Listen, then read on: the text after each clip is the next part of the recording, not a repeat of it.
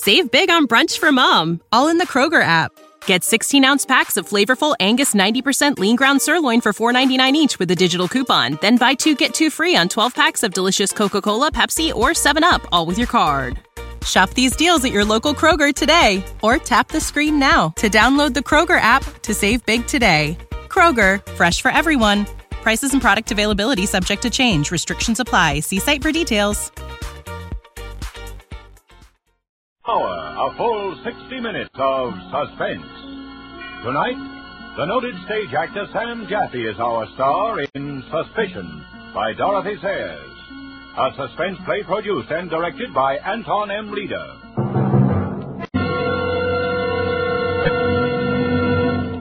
It is very quiet in Hammersmith, the western metropolitan borough of London. Orderly homes line orderly residential streets. And inside these homes, quiet people live quiet lives. An outsider might notice the changeless security of Hammersmith, while the natives regard it without comment as part of their peaceful pattern of living. It is a point of pride that St. Paul's School, located within the borough's limits, dates back to the 12th century, the Godolphin School to the 16th century, and the Edward Latimer Foundation to the 17th.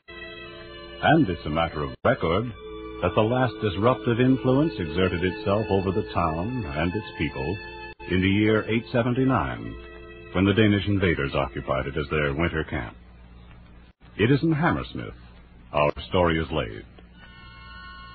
And now, with the performance of Sam Jaffe as Edward Mummery, Lorene Tuttle as his wife Ethel, Alan Reed as Brooks, and with Suspicion by Dorothy Sayers, we again hope to keep you in suspense.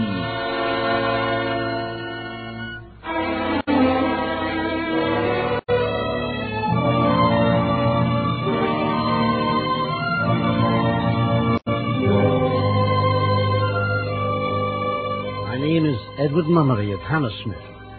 I'm 48 years of age, fair of complexion, agreeable, I believe, as to disposition. I have my business, real estate, in the city, which I run together with my partner, Mr. Harold Brooks. I have my own home. I occupy my leisure hours with gardening, and I've just been married. That is, practically just. 6 years, to be exact. My wife, Ethel, is the most brilliant thing that ever happened to me. These are the outward facts. I recognize that I'm a very ordinary person. And yet, can a person be considered ordinary when into his life there suddenly explodes the extraordinary? For this is what happened to me. On one single day, like any other day in a quiet, carefully planned life, I smelled the odor of the grave, and I saw with my own eyes the supreme horror of all existence. It began in the railway carriage going to London to my office. Perhaps it was the thick pall of tobacco smoke in the carriage that first made me aware of my nausea. I slipped a digestive tablet into my mouth. Lately I'd taken to the habit of carrying them about with me, and I leaned back my head and closed my eyes. De Vries, who traveled with me every morning, was giving me the benefit of his morning edition. Here's something. Smack on the front page. A question has been asked in the House about government typewriters. Now, there's the press for you. The world going to the devil so fast it makes my head spin, and all they can print in their precious newspapers. I say, old chappie, you're looking terribly pale this morning. Could you just open the window a bit? I don't feel very well. Why, certainly. There you are. Just lean your head into it. Get some fresh air. Yeah, better? Yes. Thank you. Must have been something you had for breakfast. I suppose so. Sorry to be such a fool about it. Not at all, old man, not at all. Go ahead. Lead me some more of this earth-shaking news. All right, if you like. Further split has occurred in the Labour Party. Well, let's skip over politics for today. 2 girls trapped in burning factory. I can do without the morbid, too. The police are still looking for the woman who poisoned a family in Lincoln.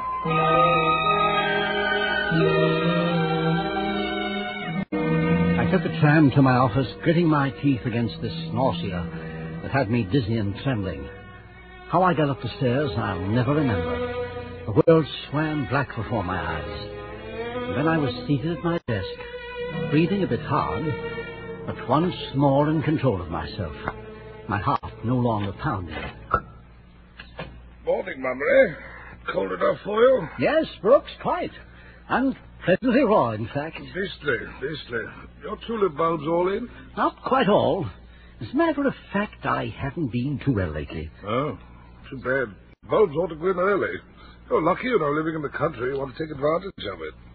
How's the missus? Thank you. She's very much better. Glad to hear that. Very glad. I hope we shall have her about again this winter as usual. Can't do without her in the Drama Society. I'm sure you're very kind. I mean it. By Jove, I shan't forget her acting last year in Romance. She and young Welbeck positively brought down the house. Yeah, she was good, wasn't she? Yeah, Welbeck's been asking after her only yesterday. She'll be up and around again soon. The doctor says she mustn't overdo it. No worry, he says. That's the important thing. She's to go easy and not rush about or undertake too much. Quite right. Worry's the devil and all. I cut out worrying years ago. Look at me. Fit as a fiddle for all I shan't see 50 again. You're not looking altogether the thing, by the way. Oh, touch of dyspepsia. Nothing much. A chill on the liver, I suppose. That's what it is.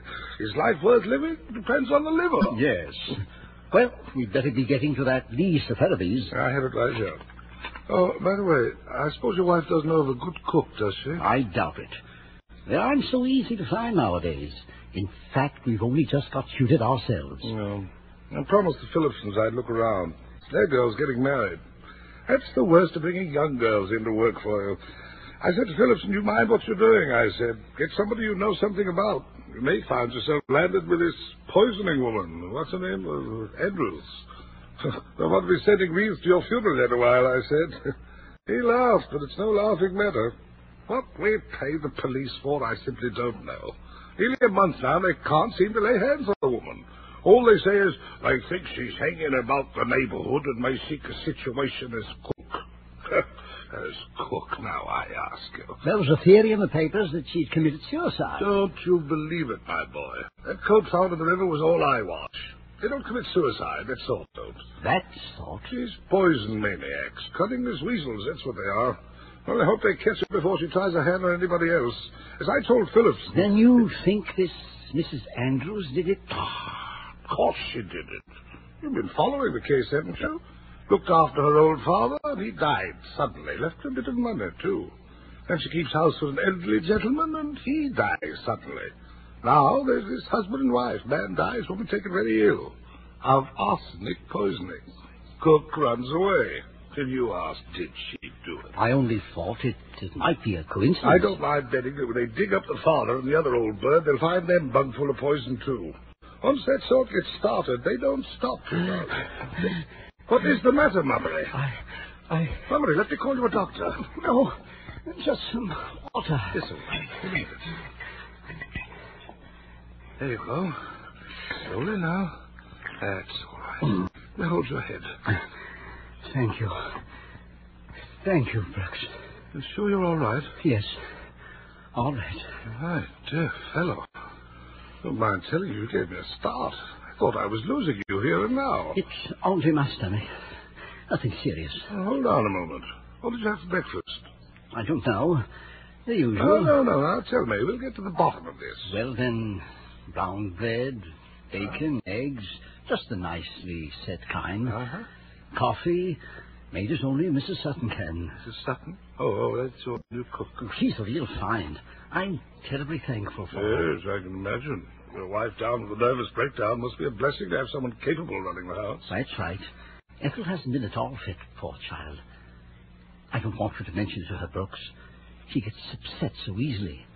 I don't want her worrying about me. Of course not, Mummery. Isn't it odd, Brooks? What's that? This photograph of that Mrs. Andrews. Oh, in the newspaper. She looks like such a sweet, motherly-looking woman. Take care, Mummery. From the way your stomach's acting up, I'd say this poisoner and your precious Mrs. Sutton are one and the same. That's hardly a joke, Brooks. As a matter of fact, if there were the slightest resemblance, I'd be terrified. But this Mrs. Andrews looks so angelic. She's got a bad mouth. Look to the mouth, Mummery, before you trust your fellow man. That's where the true story is written.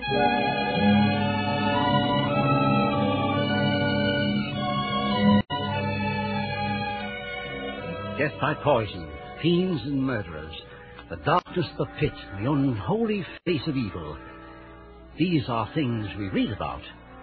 These are horrors we get at second hand through fiction and films. But they do not really happen to people like me, the suburban gardener or real estate broker. And that was a comfort. If I were to go through life without any great distinction, at least I should avoid any great terror. So I told myself as I left the office for lunch. I was a little nervous to begin with, so I had some boiled fish and a custard pudding. The wrenching pain seemed gone entirely, and I became positively lightheaded as the bogey of illness and doctor's bills ceased to haunt me. I bought a bunch of bronze chrysanthemums for Ethel, just by way of celebration. And I got home at the usual time, 7:10. I was a little dashed by not finding Ethel in the sitting room. Still holding the flowers, I went down the passage toward the kitchen door and opened it. Oh, sir. I seem to have startled you, Mrs. Sutton. Yes, she did. I didn't hear the front door go. Where's Mrs. Mummery? Not feeling bad again, is she? Well, sir, she's got a bit of an headache, poor lamb. I made her lay down and took her up a nice cup of tea at 4:30.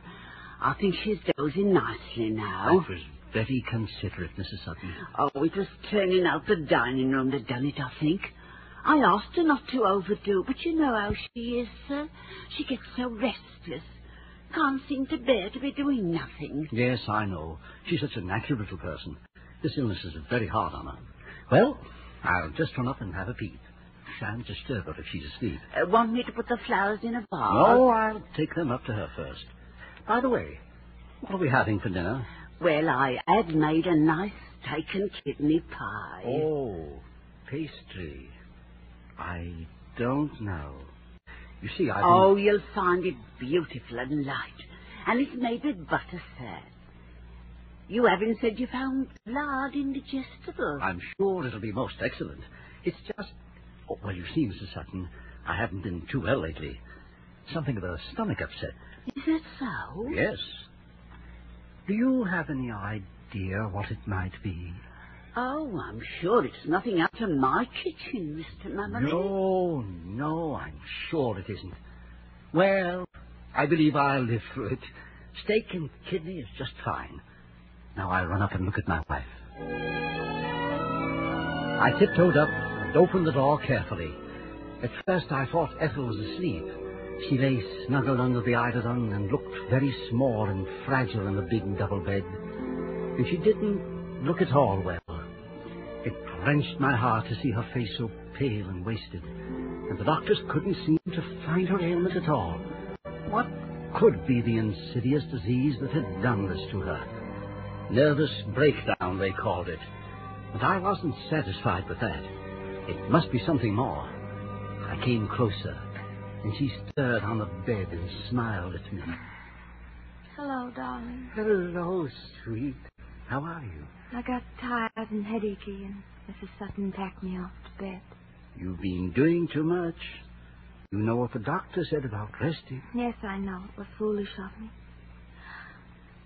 Oh, Edward, such lovely flowers. I thought it would cheer you up, Ethel. A little spot of color. Darling, you are good to me. And I can't have been much fun for you lately. Really, I could cry. Ethel. Don't tire of me, Edward. I'll get well, I promise you. Of course you will. Oh, that's funny. Me tire of you. Then hand me my robe and I'll come down with you. Much better stay in bed, dear, and let Mrs. Sutton send your dinner up. Oh, but I want to be with you tonight. I've got to be firm with you, Ethel. If you don't take care of yourself, you won't be able to go to the Dharma Society meetings. You've no idea how anxious everyone is to have you back. The Welbecks have been asking after you and saying that they really couldn't go on without you. Did they? Very sweet of them to want me. Not at all. You're the best of the lot. They need you. Well, perhaps I'll stay in bed after all. Good. And how have you been all day, dear? Not too bad, not too bad. No more bothersome tummy ache? Well, perhaps just a little one. But it's quite gone now. Absolutely nothing to worry about. Darling, you sure? Quite sure, sweet. All gone and forgotten.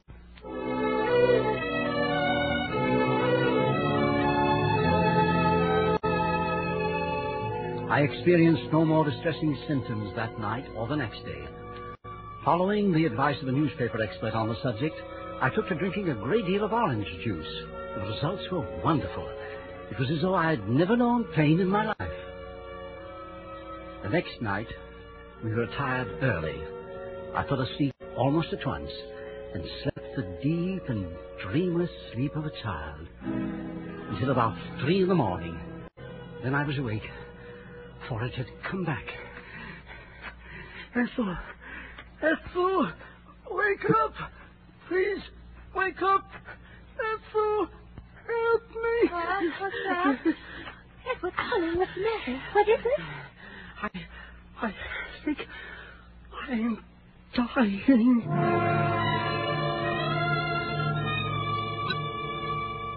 I suppose it is different for every man when his time comes.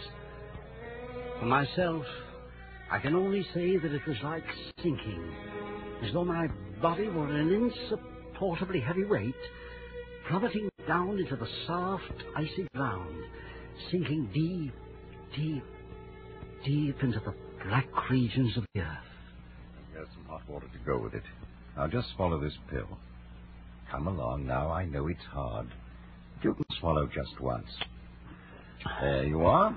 Goes to work in a jiffy. I dare say you're feeling better already. Thank you, Doctor. Now then, Mrs. Mummery, just a few questions, please. What do you have for dinner? But that's what's so baffling. It couldn't have been the dinner. I had the same things to eat, and so did Mrs. Sutton. Nonetheless, we have to be thorough about this, if you will. Well, then, pig slaughters and a milk pudding. Oh, yes, brown bread. You're sure about that? And before we went to bed, Edward had a large glass of orange juice, according to his new regime. Aha. Seems to have been helping him so much. Now, there's your trouble. Orange juice is an excellent thing, and so are trotters, but not in combination. Pigs and oranges together are extraordinarily bad for the liver. Oh, dear. Don't know why they should be, but there's no doubt that they are. I see. Feeling better, Mummery? Yes, it's much easier. I'll send you round a prescription. You stick to slops for a day or two and keep off pork. Don't you worry about him, Mrs. Mummery. He's as sound as a trout. You're the one we've got to look after. Well, I was so frightened, I believe my own trouble has been shocked right out. Oh, no, not yet. It hasn't. Don't want to see those black rings under your eyes. Of course, tonight was disturbed, but you make up for it now. Get plenty of sleep. You taking your tonic regularly? Oh, yes. That's right.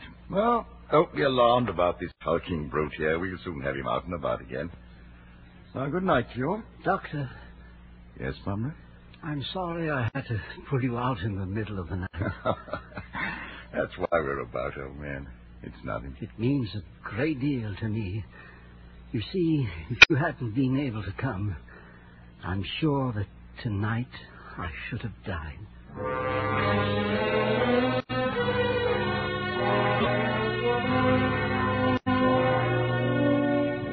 My diet was bread, milk, and beef tea for the next 3 days. On Saturday afternoon, though I still felt seedy, I managed to stagger downstairs. Brooks had sent a few papers down from the office for my signature, and afterwards Ethel sat down with me and we ran over the household accounts together. Then we have the butcher settled. That's right. The baker. Right. The dairy. Right. Coal merchant. And the coal merchant. All finished. And there's Mrs. Sutton. Oh, I'd almost forgotten. It's the end of the month, you know. So it is. Well, you're quite satisfied with her, aren't you, darling? Yes, rather. Aren't you? She's a good cook. And a warm, motherly old thing, too. Don't you think it was a real brainwave of mine engaging her like that, on the spot? I do indeed. It was a perfect providence her turning up like that, just after that wretched Jane had gone off without even giving notice. I was in absolute despair. It was a little bit of a gamble, of course, taking her without any reference. I suppose it was. But if she'd been looking after a widowed mother, you You couldn't expect her to give references. No. What is it, darling? Why do you say no like that? Well, the truth is, I felt a bit uneasy about it at the time. Oh. I didn't like to say anything because we simply had to have somebody. Well, I didn't much like it either, but after all, it has worked out so well. We're perfectly happy with her now, aren't we? Yes, dear. But just for the record, it occurs to me that we might write to the clergyman back in the parish. You should be able to give her a reference. Oh, I'm sure he's an excellent clergyman. But he couldn't tell us anything about her cooking. And cooking, after all, is the chief point. All right. And we are satisfied with her cooking. Then here's a month's wages from Mrs. Sutton. I'll tell her she's passed with flying colours. And by the way, dear, you might just mention to Mrs. Sutton that if she must read the morning paper before I come down, I should be obliged if she would fold it neatly afterwards. Oh, darling, darling. What an old fussbox you are. But she does fuss it up pretty thoroughly. And by the way, the pages that she folds back, and by the way she folds it back, I can tell that Mrs. Sutton is following this poison case as avidly as I am.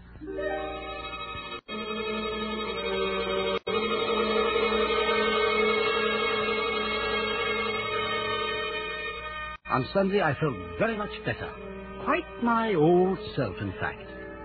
I had roast sirloin for luncheon with the potatoes under the meat, Yorkshire pudding of delicious lightness, and an apple tart to follow.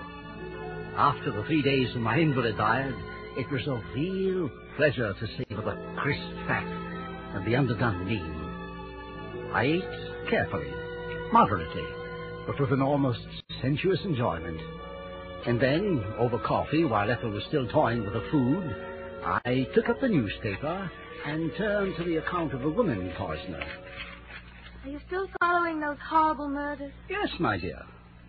Whatever makes you so morbid, Edward? I find it very interesting, Ethel, to see what human beings are capable of doing. I suppose it is interesting. Thrilling, too. Because it's so far into the kind of lives we lead here in Hammersmith. Yes, it's just like a fascinating fairy tale. I say. What is it? Why, Brooks was right. Right about what? They've gone and dug up Mrs. Andrews' father and her former employer. Oh, Edward, please. And sure enough, they were both found full of it. Bung full of poison.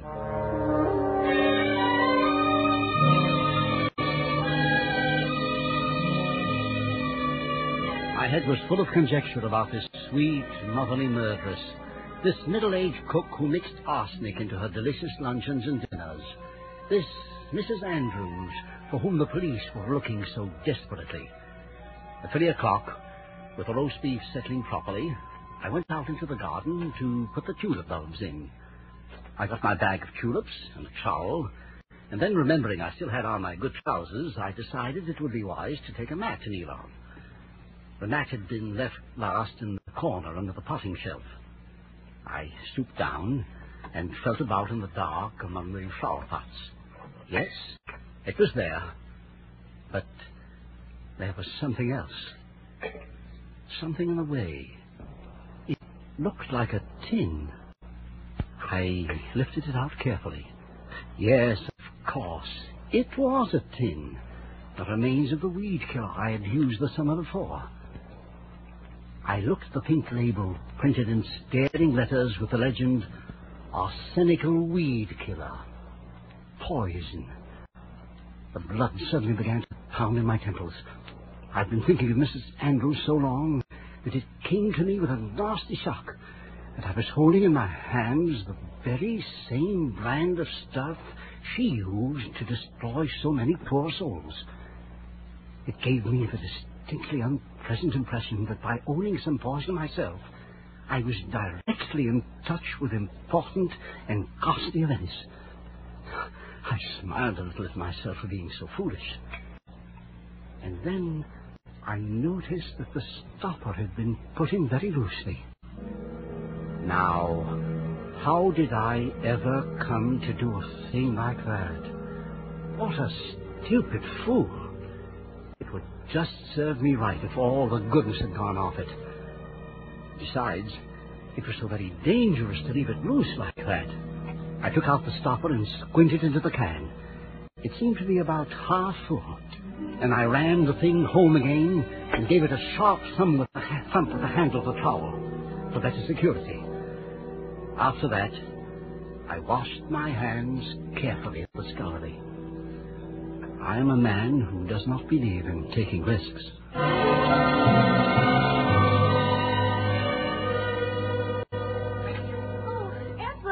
Look who just dropped in. Oh, my son and I were just in the neighborhood, Mr. Mummery, and we thought we'd have a cup of tea with you. Happy to see you again, Mrs. Wells. Oh, hello, John. How are you, Mr. Mummery? We were talking about the Lincoln poisoning case, Mr. Mummery. That is, I seem to have been doing all the talking. Tea's ready, Mum. Thank you, Mrs. Sutton. Just put it by me. I'll pour. Very good, Mum. Will that be all? That'll be all, Mrs. Sutton. Thank you. Oh, not at all, Mum. Milk and sugar, Mrs. Welbeck? Only some lemon, please. You'll have milk and sugar, John. Oh, thank you. I see you've remembered. Edward? Thank you, my dear. I can't help prattling on about it, but there's been nothing else in my head ever since the first of these murders. I mean, now just take me. You, Mrs. Welbeck? Yes, I'm about her age, this Mrs. Andrews. Oh, I see. And yet, when I look into my own heart and ask myself whether I could take a human life in cold blood, but as a matter of fact, I suppose I could. When it comes down to that, I suppose we all could. Why, if you live long enough, you're bound to run across a few people you'd love to see dead and underground. And if you're pushed far enough, I suppose you simply up and do it. Except that I shouldn't use poison. I'd be apt to find some more forthright way of dealing with it. Mother, you're letting your tea get cold. Oh, so I am, darling. Thank you. You know, I tell myself that I'm a strong-nerved person. In fact, my husband tells me the same thing all the time. And still, the thought of this poisoner is running around loose in our neighborhood gives me a chill. I confess it's a rather delicious chill, but nonetheless I'm uneasy, too. Oh, we've seen a picture, of course, but it's not much of a help. It could be almost anyone. Oh, and now when you stop to Those think about Forsyth cuttings, Mrs. Welbeck. I beg your pardon? I remember you wanted some cuttings. If you care to come down to the garden, I'll get them for you right now. Oh, I'd adore to have some. They'll fill out my garden so beautifully. Do let's go. Ethel has been getting more and white and tremulous as this horrible woman ran on with her cheerful horrors. As we rose to go, I noticed a relieved glance pass between Ethel and young Welbeck. Evidently the boy understood the situation and was chafing at his mother's tactlessness. Mrs. Welbeck and I went outside together, and I selected and trimmed the cuttings for her. Oh, Mr. Mummery, if I only had your skill and patience. Why, you've made for yourself a true Garden of Eden here. It's so nice of you to say so. And your gravel paths, they're so thoroughly immaculate. I simply cannot keep my weeds down. You need a good weed killer, that's all. There's an arsenic preparation on the market that does wonders. That stuff? No, thank you, Mr. Mummery. I wouldn't have it in my place for £1,000. I'm afraid there's no other way to rid yourself of weeds. Oh, but it's so foolhardy, so dangerous to have poison around. It seems to me you're simply opening your doors and inviting trouble. It's not as bad as all that. We keep it well away from the house. But the slightest carelessness... We are not careless people. Except that... Except that what? I just remembered. I have been a bit careless. I found the stopper to the can loose just this afternoon. It was unforgivable of me. There, you see? That's how accidents begin. From something as simple as that. You're fortunate you don't have any little children poking around. I suppose we are, Mrs. Welbeck. I suppose we are.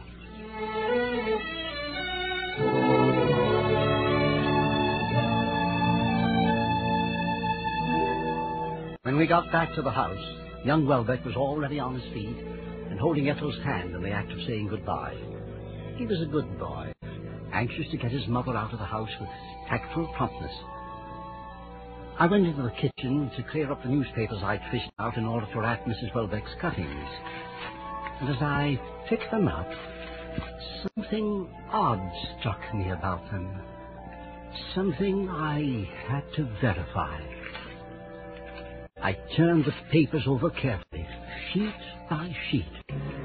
Yes, I've been right. Every portrait of Mrs. Andrews, every paragraph, every line about the Lincoln poisoning case had been carefully cut out. Someone in my own house had gone to all this trouble. Why?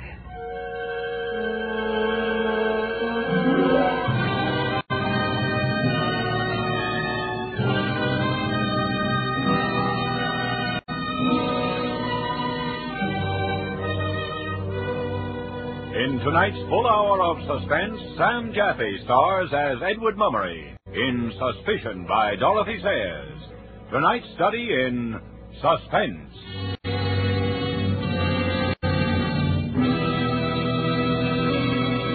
In just a moment, we will return with Act Two of Suspense. This is CBS, the Columbia Broadcasting System. In tonight's full hour of suspense, Sam Jaffe stars as Edward Mummery in Suspicion by Dorothy Sayers. Tonight's study in suspense.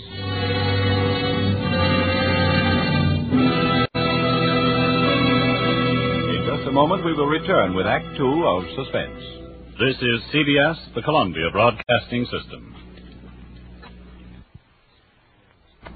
And now, back to our Hollywood soundstage and Act Two of Suspicion, starring Sam Jaffe, with Lorene Tuttle and Alan Reed in a narrative well calculated to keep you in suspense.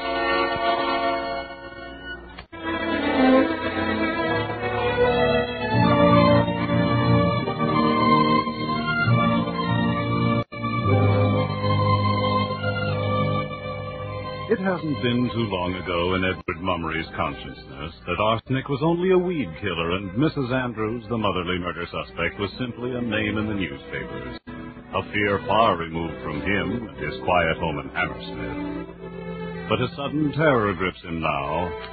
A terror that certainly includes deadly poison and seems also to include the motherly woman who cooks his meals. Now, the thing that had been only a vague and uncomfortable gnawing at the back of my brain came boiling up, engulfing me. The blood hammered in my head and made me giddy. There was a curious cold lump in my stomach. Someone in my own household. That night, I couldn't close my eyes. I had to tell someone about this awful suspicion, but there was no one to tell. Not Ethel, certainly in her condition.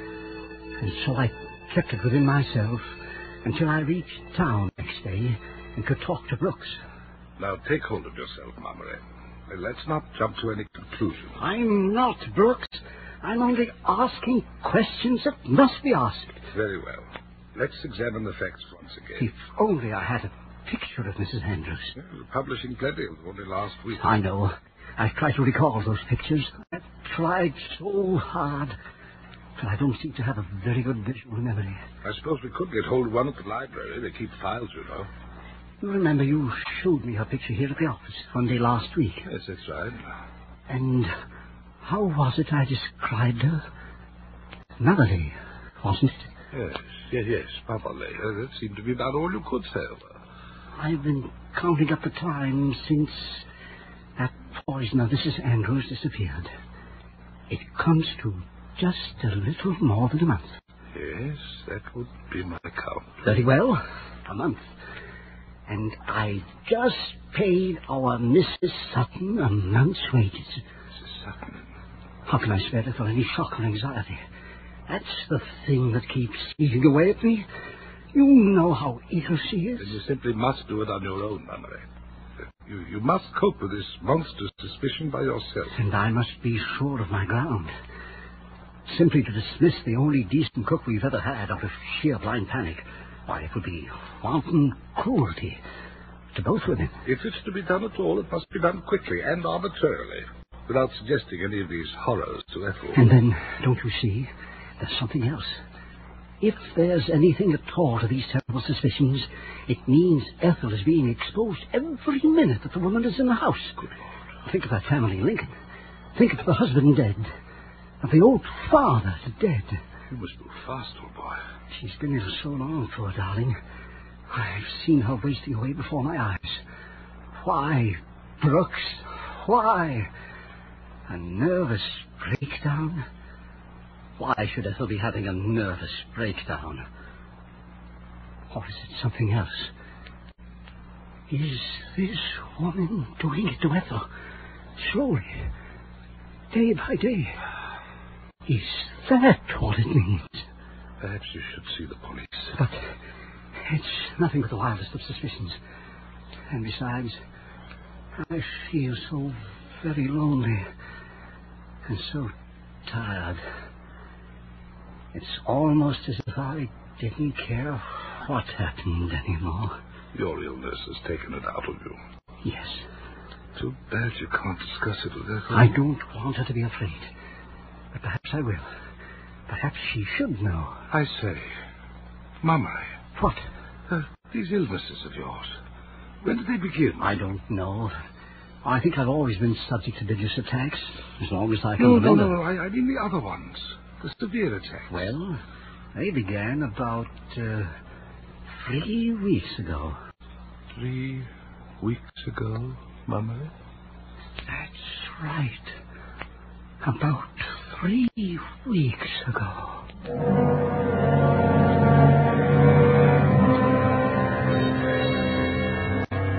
The train seemed forever getting home that night. I came softly into the house, listening to the sound of my own footsteps. It was dusk, and yet none of the lights in the house were on. I moved through heavy enveloping shadows into the sitting room. Ethel was tucked up in a corner of the Chesterfield, leaning back wearily against the cushions.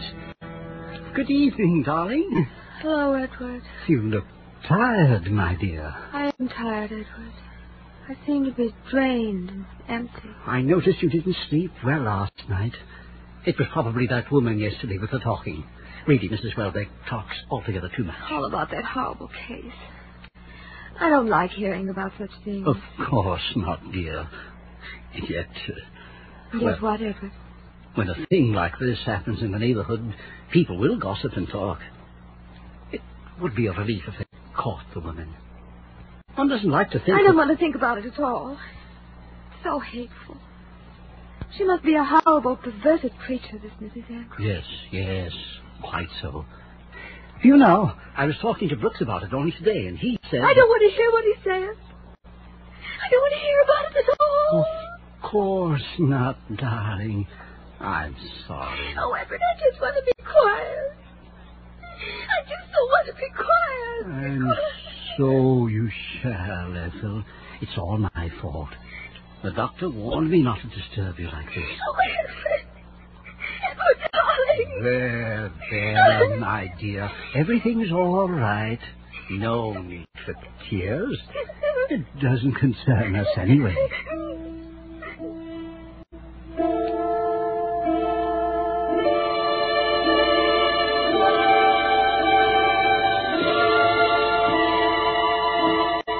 I helped her upstairs and into bed.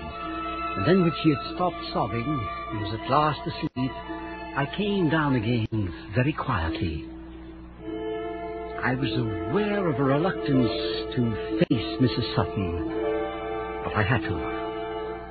A plump-faced woman, her eyes obscured by thick horn-rimmed spectacles. And what was there about her mouth? The tight lips, the hard chin. What was it Brooks had said about looking first to the mouth? Would you be requiring anything, sir, before I go up? No. Thank you, Mrs. Sutton. I hope you're feeling better, sir. No more of that trouble. Quite better. Thank you, Mrs. Sutton. Mrs. Mummery's not indisposed, is she? Why, no. She's asleep. Do you think I ought to wake her to bring her a hot glass of milk? No, thank you, Mrs. Sutton. I believe we'll just let her be. And you, sir? Would you care for anything? Not a thing, Mrs. Sutton. Oh, it wouldn't be no bother. Only take a minute. Not tonight. All right, then. Mrs. Sutton? Yes, sir? Were you aware that my can of arsenic out in the shed had a loose stopper? The garden isn't my department, is it, sir? No, it isn't. I didn't know about the arsenic. Very well. I'll be saying good night then. Oh, Mrs. Sutton. Yes? One more thing. Certainly, sir. Nothing, Mrs. Sutton. Nothing.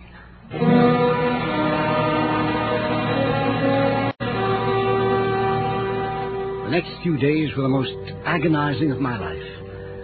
I began the habit of coming down early in the morning and prowling about the kitchen. This only served to make Ethel more nervous. But Mrs. Sutton offered no remark. She watched me silently and with good humor, almost with amusement. And after all, it was ridiculous. What was the use of supervising the breakfast when I had to be out of the house every day between 9:30 in the morning and 7 in the evening? On Thursday night, Brooks persuaded me to go to a little bachelor dinner for a friend who was being married. It was in my district, and we weren't out of there until after midnight. By then it was too late for Brooks to catch a train back to town, so I invited him to come over and spend the night at my place. The household had long since gone to bed. Shh. Careful, Brooks. I don't want to disturb Ethel. Sorry, old man. Your room is just off here. I think you need a fresh pillow slip. That'll be fine. Hello. What's this? Oh, somebody writing a note? Dear Mr. Mummery, there's some fresh cocoa in the kitchen. It only needs some hotting up. Mrs. Sutton. Well, should just hit the spot. Yes, indeed. Come along. Let me just get the switch. There we are. I'd better get the cocoa ready. It'll only be a minute. It's quite a show we threw for young Farnsworth, wasn't it? Sent him off married in style. Glad to see him getting settled. People ought to marry young. All the more years to enjoy the only real blessing life gives you. How many years has it been for you with Ethel? Just 6. Good years, eh? And they get better all the time. That's the wonder of it. Tell me, Brooks, how did you happen to miss getting married? Didn't miss it at all, old chap. I was getting along very well without it. Hello. Our cocoa's ready. And here's my cup.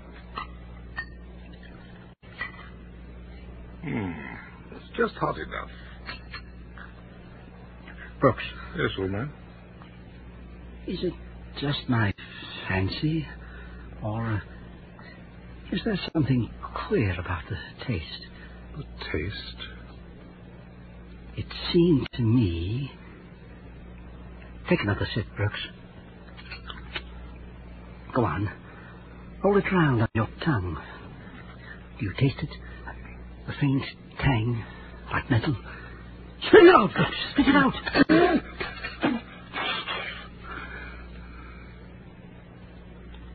Mummery. I don't know. I don't know. Mummery, what's it going to do? I've never been in a situation like this before. You ought to take a specimen to the chemist. Have it analyzed. Yes. Yes, I will. First thing in the morning. But first, Brooks, I want you to come with me. Where to? Just outside, in the garden. I want to see something in the potting shed.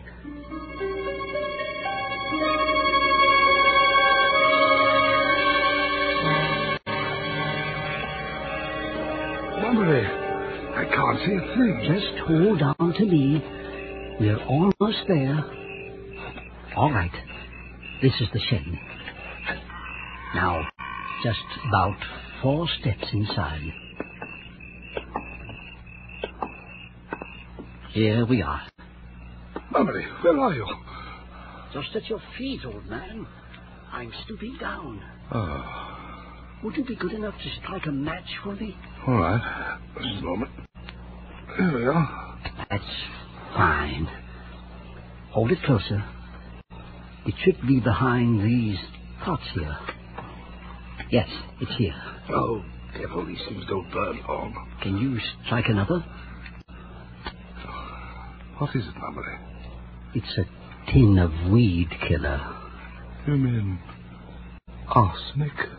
Yes. Arsenic. Just look, Mummery. The stopper is loose. I know, Brooks. I know. Want another match? No. It isn't necessary.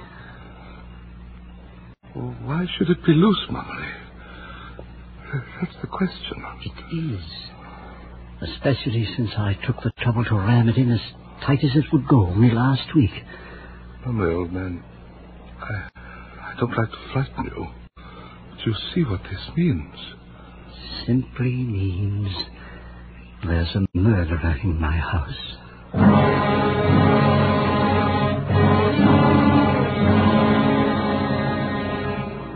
It was there, in that shed that smelled of earth, in my dressing and overcoat, holding the tin in my hand and facing Brooks in the darkness, that the beast panic seized me in its claws and held me so tight that I could hardly breathe. I felt a sudden impulse to run out into the dark streets of Hammersmith and scream out to the sleeping village the terrible thing I had discovered. Instead, I replaced the tin exactly where it had been. And Brooks and I went back into the garden toward the house. Look, Brooks. See that light? Whose window is it? Mrs. Sutton's. It's terrifying. Is she watching us? I can't tell from here. Where does Ethel sleep? Our bedroom is right up there. Oh, yes. It's dark, thank heaven. If she'd drunk anything deadly, there'd be lights everywhere. She'd call out, just as I did the night I was attacked. Yes, of course.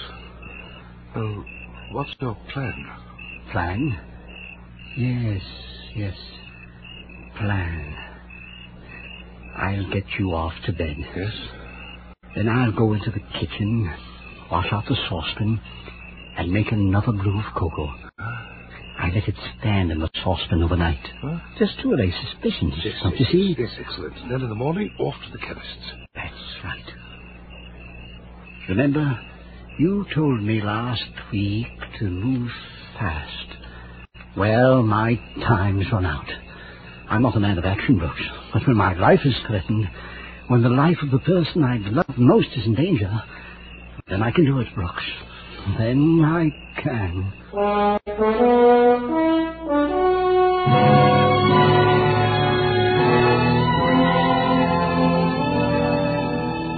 When I'd finished in the kitchen, I turned out all the lights and started softly up the stairs. I hadn't meant to waken Ethel. I meant to keep all this from her until it was over and finished. But she must have heard me as I came into the room. Edward? Yes, my dear? How late you are, you naughty boy. Have a good time at your party? Not bad. Not bad at all. Well, tonight was young Farnsworth's last as a bachelor. His last. He seemed like a lamb, all ready for the sacrifice. You all right? Quite all right. Good. Did Mrs. Sutton leave something hot for you? She said she would. Yes, but I wasn't thirsty. Oh, it was that sort of party, was it? I sat down on the bed beside her. She was asleep again in a moment. I took her hand and I clutched it tight, as though defying death and hell to take her from me. Next morning I would act. I thanked God it was not too late.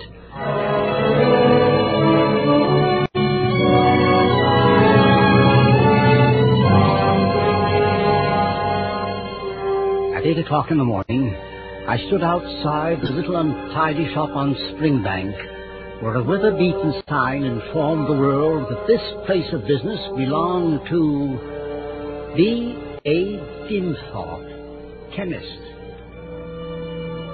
Dimthorpe himself was an aged little fellow, as untidy himself as the shop in which he pottered about day and night.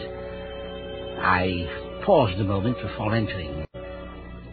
How many times had we sat together in the room at the back, our chairs tilted against the wall, exchanging views on Greenfly and Club Route. How many lazy evenings we had passed together discussing the passion of our lives, the art of gardening. This morning, I had to see him on another matter, on the new passion in my life. This morning, we should be concerned with the art of murder. Good morning. May I be of assistance? Mama Ray. Good morning, Dinthorpe. What brings you so early in the day? You know the prescription for Ethel? No. Ethel's much better these days. It's quite another matter. You'll be late for work, won't you? This is hardly the time to continue the battle of lilacs versus poppies. Dinthorpe. Yes? I wonder if you could do a little job for me. Happy to, if it's within me power. Well, this is very much in your line of work. Well, then, certainly. I have here a bottle. It contains a cup of ordinary cocoa. Cocoa, Mama Ray? Yes. I was wondering if you'd be good enough to analyze it for me. And, just what is it you want me to look for, huh? I should like you to look for traces of arsenic, if you would. Very well, Mama Ray. Arsenic? This cocoa was left in a saucepan for me at home last night. I found that it tasted very odd, unpleasant, and metallic. I know, but that's oddly enough. You see, Dinthorpe, I have reason to believe that we have living with us at present the Lincoln poisoner. I dare say you know the case. The Lincoln? Correct. Oh, but Mama Ray, how dreadful. I have reason to believe that this woman is attempting to murder both my wife and myself. I think I have proof. Your analysis will be the final one. I shall put everything else aside, Mama Ray. You may rely on me. I do, Dinthorpe, I do. And may I congratulate you on your prudence and on your intelligence in bringing me the specimen. Thank you. I'll have it ready for you by this evening. And if it's what you think it is, then we shall have a clear case on which to take action. Thank you, Dinthorpe. This evening, then. Righto. I see I'm to pass a very long day.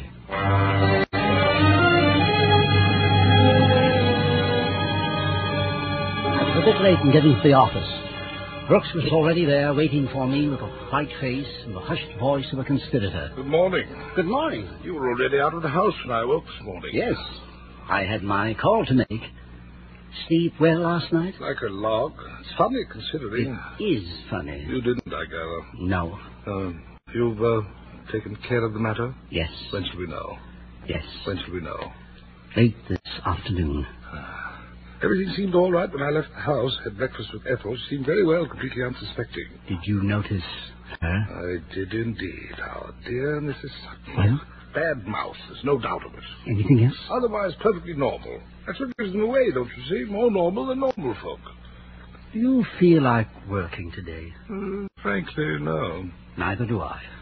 Shall we put out the sign? Good idea. We put out the sign saying that we were closed for the day because of illness, and we sat together in the office. The noon hour passed, and neither of us moved. 4 or 5 times we heard footsteps outside in the corridor, pausing before our door, and then turning and receding. Neither of us spoke, neither of us moved. I examined an expanse of wall just over Brooks's head, and he examined the blank space over mine, and the hours passed. Back on Springbank, Dinthorpe would be bending over his vials and Bunsen burners, moving as methodically as only he could move, extracting the truth from a bottle of cocoa. As I told him, this was the longest day of my life.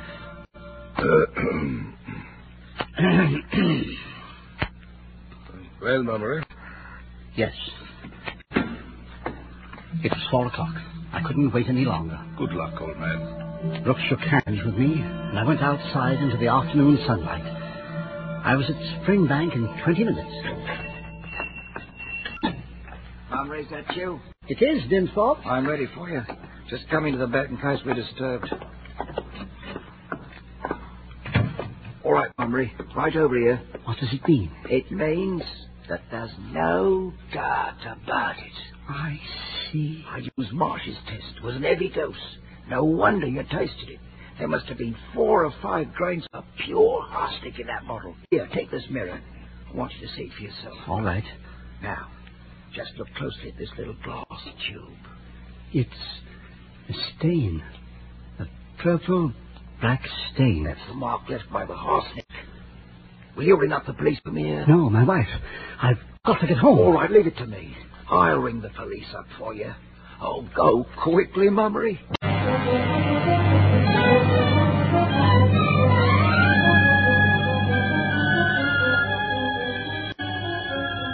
Local train went so slowly and stopped so often. Ethel poisoned, dying, dead. Ethel poisoned, dying, dead. The wheels strummed harshly in my ears. I jumped from the train before it had stopped and ran out of the station and along the road. A strange car was standing at my door. I saw it from the end of the street and broke into a mad gallop. It had happened. The doctor was there. I was a fool. I was a murderer to have left it so long. Then, while I was still 150 yards away, I saw the front door open. A man came out, followed by Ethel herself. The visitor got into his car and drove away, and Ethel went back into the house. She was safe. She was safe. I could hardly control myself to hang up my hat and coat and go in looking reasonably calm. She had returned to the armchair by the fire, and she looked up at me in surprise. There were tea things on the table, and she was alive. Edward, you're back early, aren't you? Yes, dear. Business was slack. Somebody beat the tea? Young Welbert came by. Oh, young Welbert. Yes, we've been talking over arrangements for the drama society. Darling, I'm so glad. By having a guest here, you were protected. You were saved. Edward, what are you talking about? You seem so safe. There's something I've got to tell you, Ethel. I should have done it long ago. My darling, it's going to be unpleasant, but you must hear it. Oh, excuse me, Mum. Yes? Oh, I beg your pardon, sir. I didn't know you was in. What is it, Mrs. Sutton? Will you be taking tea, or can I clear away? Mr. Mummery will be wanting some. You better leave it. And, oh, Mum. What is it? There was a young man at the fishmonger's, and he's just come from Grimsby. Yes? And, of course, that dreadful woman at Mrs. Andrews. Oh. Isn't it a good thing? Oh, it worried me so to think she was going about like that. But they've caught her. Took a job as housekeeper she had to 2 elderly ladies, and they found the wicked poison on her. Girl has spotted her'll get a reward. I've been keeping my eyes open for her myself, but it's at Grimsby she was all the time. Thank you for the news, Mrs. Sutton. That will be all. Oh, not at all, Mum. But that's wonderful. Then it's all been a mistake. A mad mistake. Darling, I don't know whether to shout or to cry. I certainly must apologize to Mrs. Sutton. We're safe, don't you see? We're safe. But what about the cocoa? It's Mr. Dimthorpe. And Marsh's test. And 5 grains of arsenic. What do they all mean? Who could have what? Ethel. Ethel. Ethel. Yes, Ethel? To me. To do it to me. You fool! You fool! Don't you know that it's in Welbeck? That it's always been Welbeck? Yes. It's there in your eyes. Something I've never seen before. It's always been there. It's just that you've never looked. That would be the police, Ethel. They've come here for you.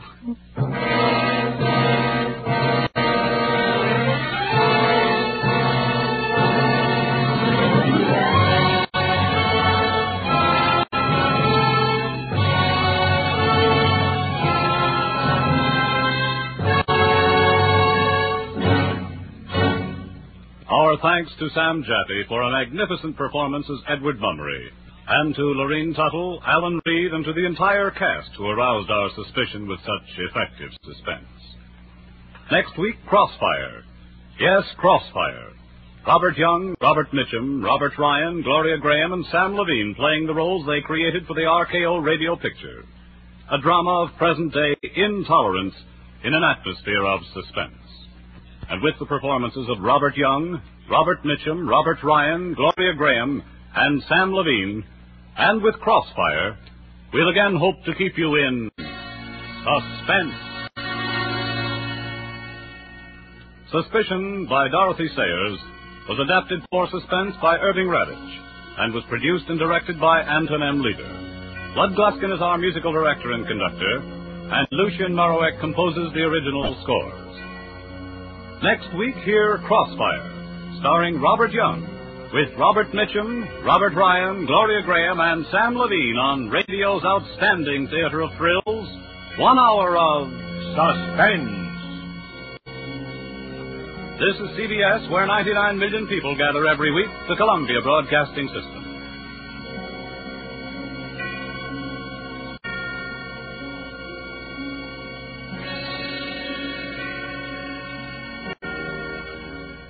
Save big money when you start your next project today at Menards. Convert your current recessed lighting with energy-saving LED downlights from Fight Electric. They're bright and install easily in just minutes. They also go from regular lighting to nightlight mode with just a simple flip of a switch. Save big on all Fight lighting products now at Menards. Shop our lighting options today in-store and on Menards.com. Save big